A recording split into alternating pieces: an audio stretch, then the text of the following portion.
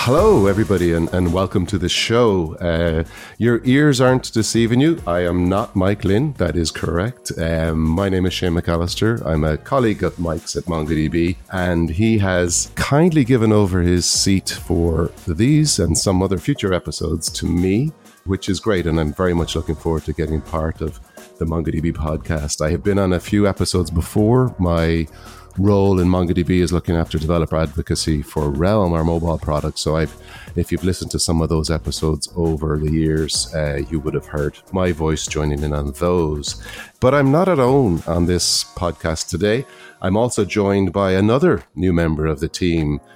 So Cedric Clyburn has joined MongoDB as our summer intern, and he's going to be helping out on the podcast and creating content and writing some code and hopefully doing lots more in developer relations. So welcome, Cedric. Hey, thank you, Shane. How you doing? I'm good. It's good to have somebody else on board as well, too, without the guiding hand of Mike. So you've come on board our intern program for the summer here. You're based in the US. What were you studying, and what brings you to MongoDB? Absolutely. I'm going to be working as the developer advocacy intern for this summer. Super, super excited. I study computer science at NC State University in Raleigh, North Carolina. Mm-hmm. And, I kind of heard about MongoDB beforehand. We'd used it in one of my class projects. We used a Mongo stack. So when I saw the opening for, a developer advocacy internship, hopped on board with that. And now it's amazing. I'm working in New York City for the summer. First time being up here. Good adventure, good people, and most importantly, good pizza. Good. And is this your first internship, Cedric? Yeah. It's kind of crazy. The first ever internship I did was around 2019, or actually no, 2020. Mm-hmm. Sorry. Right as the pandemic has started. So we were planning on going into the office, but, right around the time that we were supposed to come in, they're like, hey, sorry, you can't come in. We're going completely remote. They bought like 250 brand new MacBook Pros, sent them out to us. Okay. So been doing remote internships, but this is the first in-person one. And it's been crazy getting to meet all the other interns, all the events that they've been putting on. And it's honestly been a great experience.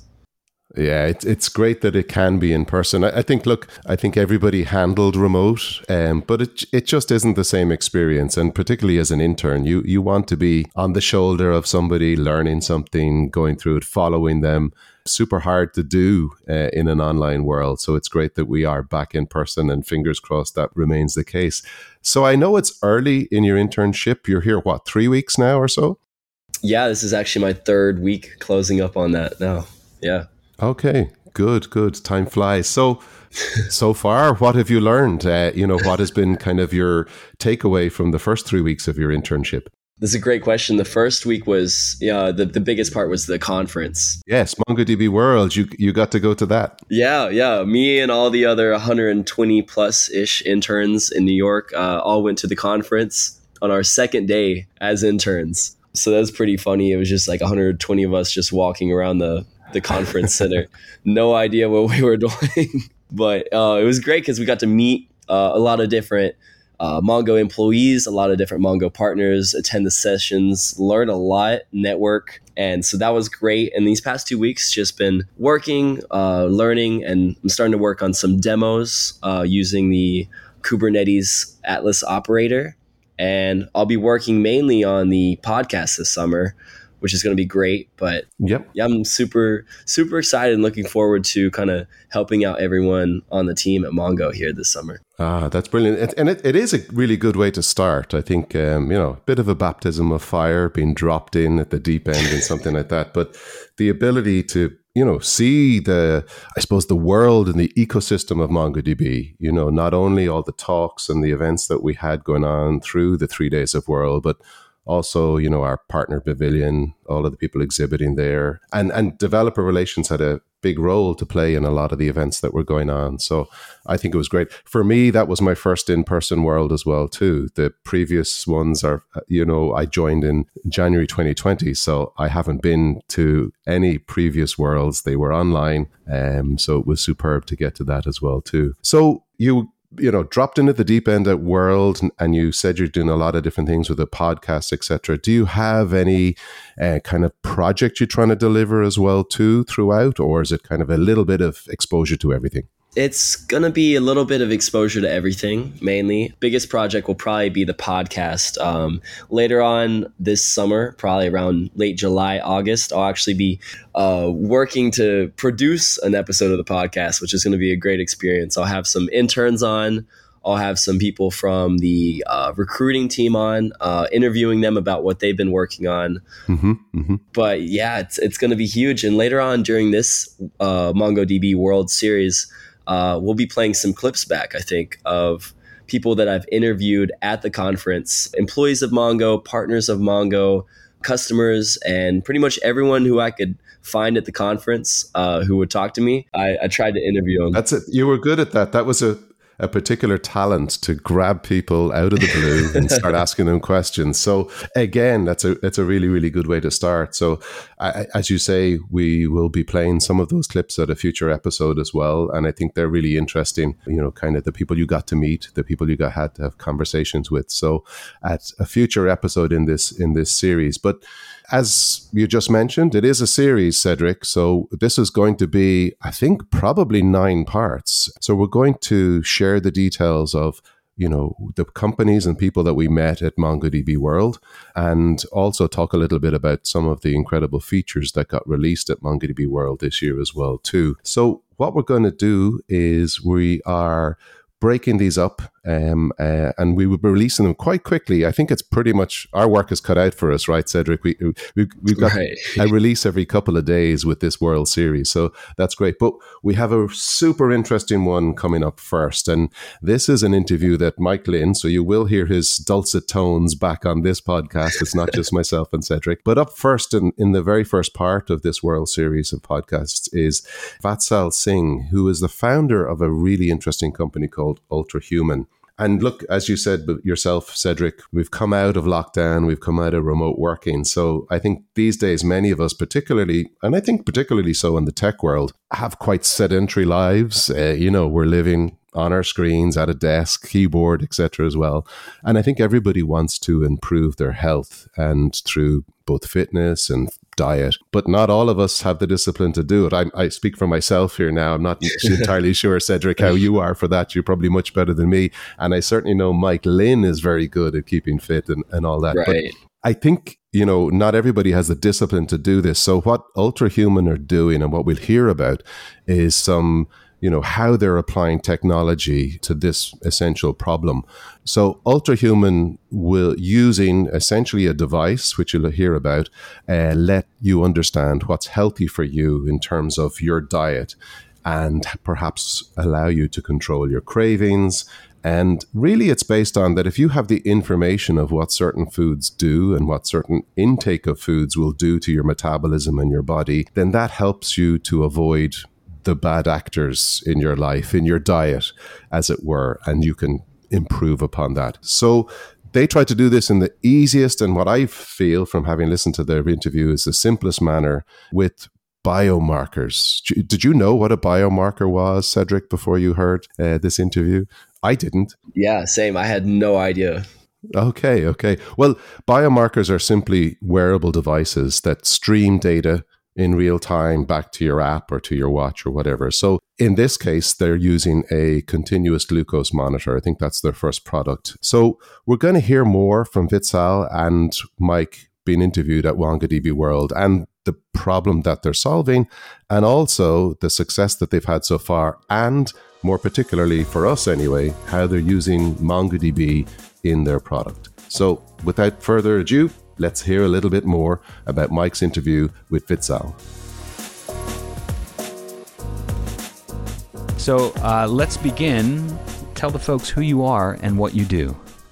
Awesome. So I am Vatsal, founder CTO of Ultrahuman. And Ultrahuman is a metabolic fitness company. We help you optimize your health using biomarkers. And the first biomarker that we have picked up and working on is glucose, right? So we give you a CGM device. You put it on your body. we stream the data real time onto your mobile devices, and you'll be able to optimize your food, your lifestyle using that data, right? And it's so powerful because glucose affects everything that you do during the day, right? In fact, if you sleep late, your glucose is elevated. If you eat a sweet breakfast, it's elevated.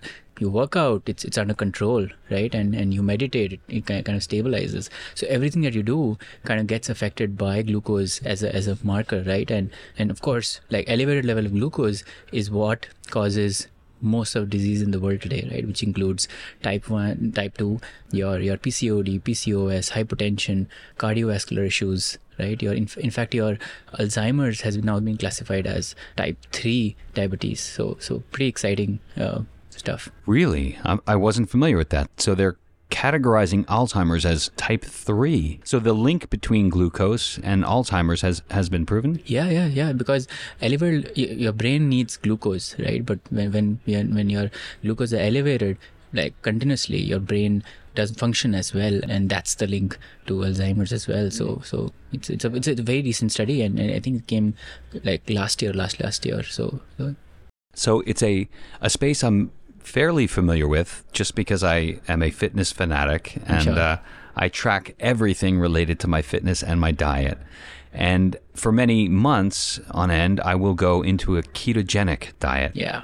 So how does keto fit into the glucose space?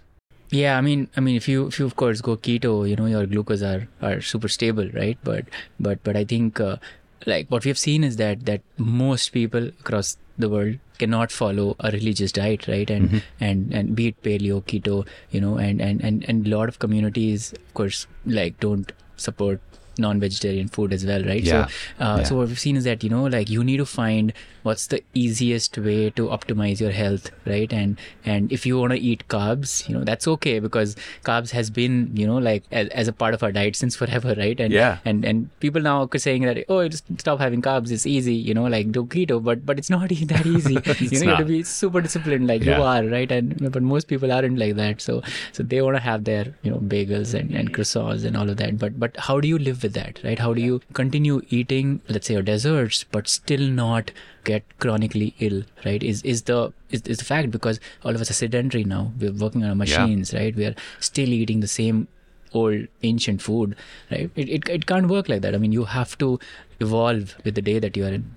Yeah, so visibility is key, and that's where Ultrahuman comes in. Yeah. So your data, what we've seen is that just looking at your data, and without any human intervention, people are able to reduce their glucose variability by around 30 to 40% in a period of 30 days. That's massive. Yeah. Because there's no healthcare provider who's telling you what to do. You just look at it and you know that, okay, these are the bad actors in my diet. And it's so easy because you can't cheat data, right? You can't. Well, it's biofeedback. Yeah, exactly. It's biofeedback from your body, right? And you don't need any external support to kind of tell you that it's bad, right? And you automatically do, like control your cravings. You're like, oh man, I saw the spike was so bad, I don't want to do that. So I view what you're doing as an evolution of data dissemination. So follow me. Way back in the day, we lived our lives, and when we had a problem, then we went to the doctor. Now, from problem detection to resolution could have been maybe months, years. Yeah. Whereas now we're able to get almost instantaneous feedback on how our lifestyles are impacting our health. And you know what?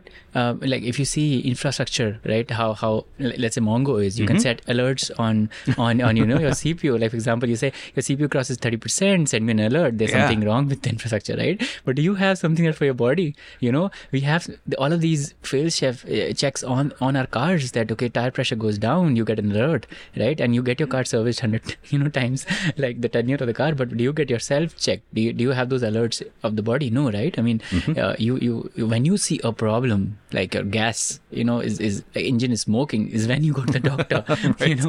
The damage is already done. Like reversing from that is a lot of effort, basically, right? You have to give up so much from your life to kind of bring back, to the original state. But because of course body heals, right? And it takes a longer time for it to heal if you are chronically ill, right? So you don't want to do that. I mean, you just want your alerting mechanism to be placed in. Anything your trend goes bad. Let's say I took an intercontinental flight. Anything that I'm eating today, it's like it's spiking. I know when the body is stressed, I need to take it slow. I can't eat sugary stuff today because I'm already stressed. Yeah. All right. So I'm fascinated. I love the business model. I love the idea behind the product, Ultrahuman. And Vatsal, what is your background? How did you get into this? I've been a computer engineer, right? And have been doing startups for the last 8-10 years. And previous startup was in hyperlocal logistics space, which we ended up selling to a food ordering giant in India. It's called Zomato. But our passion for health and fitness has been there since forever, and what we believe was that there's so much to do in the space using biomarkers, right? Your body is full of data, right? But it's not being captured. It's not real time. There are no insights that you can get out of it. People are just doing, let's say, apparels or thinking about the 20% use case of health and fitness, which is workout, right? Everyone's just focusing on that, but it's actually the other one, right? 80% of health and fitness is food and diet. So tell me, I'm fascinated by this. I know personally, my own story has borne that out in truth. I work out like a fanatic, 6, 7, most weeks, 7 days a week. Yeah. And I know that I can destroy an hour workout in less than 5 minutes with a bad diet. So where does that 20 versus 80 come from? Yeah. So in fact, if you ask me, our top users on the platform are actually athletes, and how they use the platform. They use it to figure the best fueling strategy for their workout. In fact, this is an amazing story. So this person, he's a triathlete, right? And of course, he's been training for the last 5 to 10 years. When he started using the platform, what happened? He figured that the fueling drink that he was having basically was giving him massive, spike and crash. So of course, his performance was not that great. He just changed the brand of the drink, right? And you know what happened? His timings for the athlete, improved by a couple of hours. To improve your time by 2 hours just by changing the brand of the food that you eat is outstanding because you need to train for months and months. You build muscle and then you kind of are improving your times. But imagine that data visibility of the food that you eat is relevant not just for athletes but for everyone, because food is key, right? People might work out, might not work out, but you eat, right? Everyone eats. And optimizing that is a no-brainer for everyone. It doesn't matter who you are. Okay, so it's an application. Are you comfortable talking about the stack? How did this come together and what technologies are you using? Yeah, so of course, Mongo has been our choice of database because I've used Mongo even in my previous startup, and we are still early in current one, but the previous one was huge. We were doing more than 2 million transactions a day. We employed more than 500,000 people on the ground, and those partners that we had used to send pings of their location every second, right? So we used to generate around 2 TB of data per day and process that in real time, give insights and their locations. All of that was done over Mongo, right? So So we of course knew scale is not a problem. It works. It does a really great job. So of course, when we started, our default choice was Mongo, and we knew that any kind of scale in the future, how much ever large we become, it's not gonna hold us back, right? Yeah. So definitely it became that, and also as a startup now, what we feel is that tools are becoming more #no code, right? We pick and choose anything that takes away any hassle from us, right? Which scales automatically. We don't want to spend time in infrastructure managing servers or anything, right? And we use Vatsal and anything that takes away engineering bandwidth, because there's enough to do. There's enough logic to build. There's enough business to iterate on. So anything that helps us scale, anything that is least amount of code, right? Is low code. Less code, lesser bugs. More productive engineers. So that's how we've been taken. Of course, we've used Ruby on Rails. And Mongo is one of the key ones, like tons of AWS services. So yeah, mix of stack.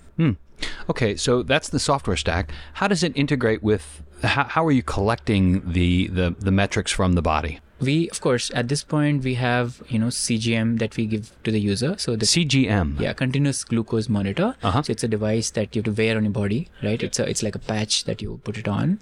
Plus, we, of course, integrate with all the variables that are out there, which is Apple Watch, your Garmin's, your Whoop and Aura and everything else, right? But we also are working on our own hardware, which basically will be key in getting more data from the body, right? So we want to make a human dashboard of your data, right? Where it's like you get up in the morning, you see tons of insights that your recovery is this, your sleep was that, and your today's food diet is going to be this, right? So we feel that health and fitness, the future is gonna be this, right? Where you see tons of data about your body, and of course all of us are scientists of our own body, right? We experiment so much, we try supplements, we love optimizing what we do, even in our work, right? Everyone's iterating on productivity. That how do I become more productive? I need a larger monitor, I need a keyboard. Yeah. But that doesn't happen as much for the body, right?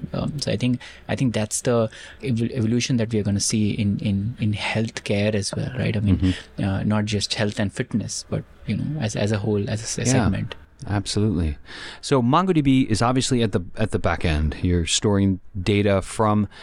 Talk about security. I mean, this is obviously vital data. It could be very challenging if that data were to get out into the public space. Of course. So we have, by the way, more than 100 odd million data points for glucose, which makes us one of the largest glucose repository in the world. Wow. Explain that to me. What do you mean by data points? Yeah. So of course, when you put CGM on, there's we collect data every minute. So every minute of what you do is monitored, right? And each point is very rich because it talks about what you're doing at that point. Like, for example, right, you're walking, and because of your walk, what's the glucose like, right?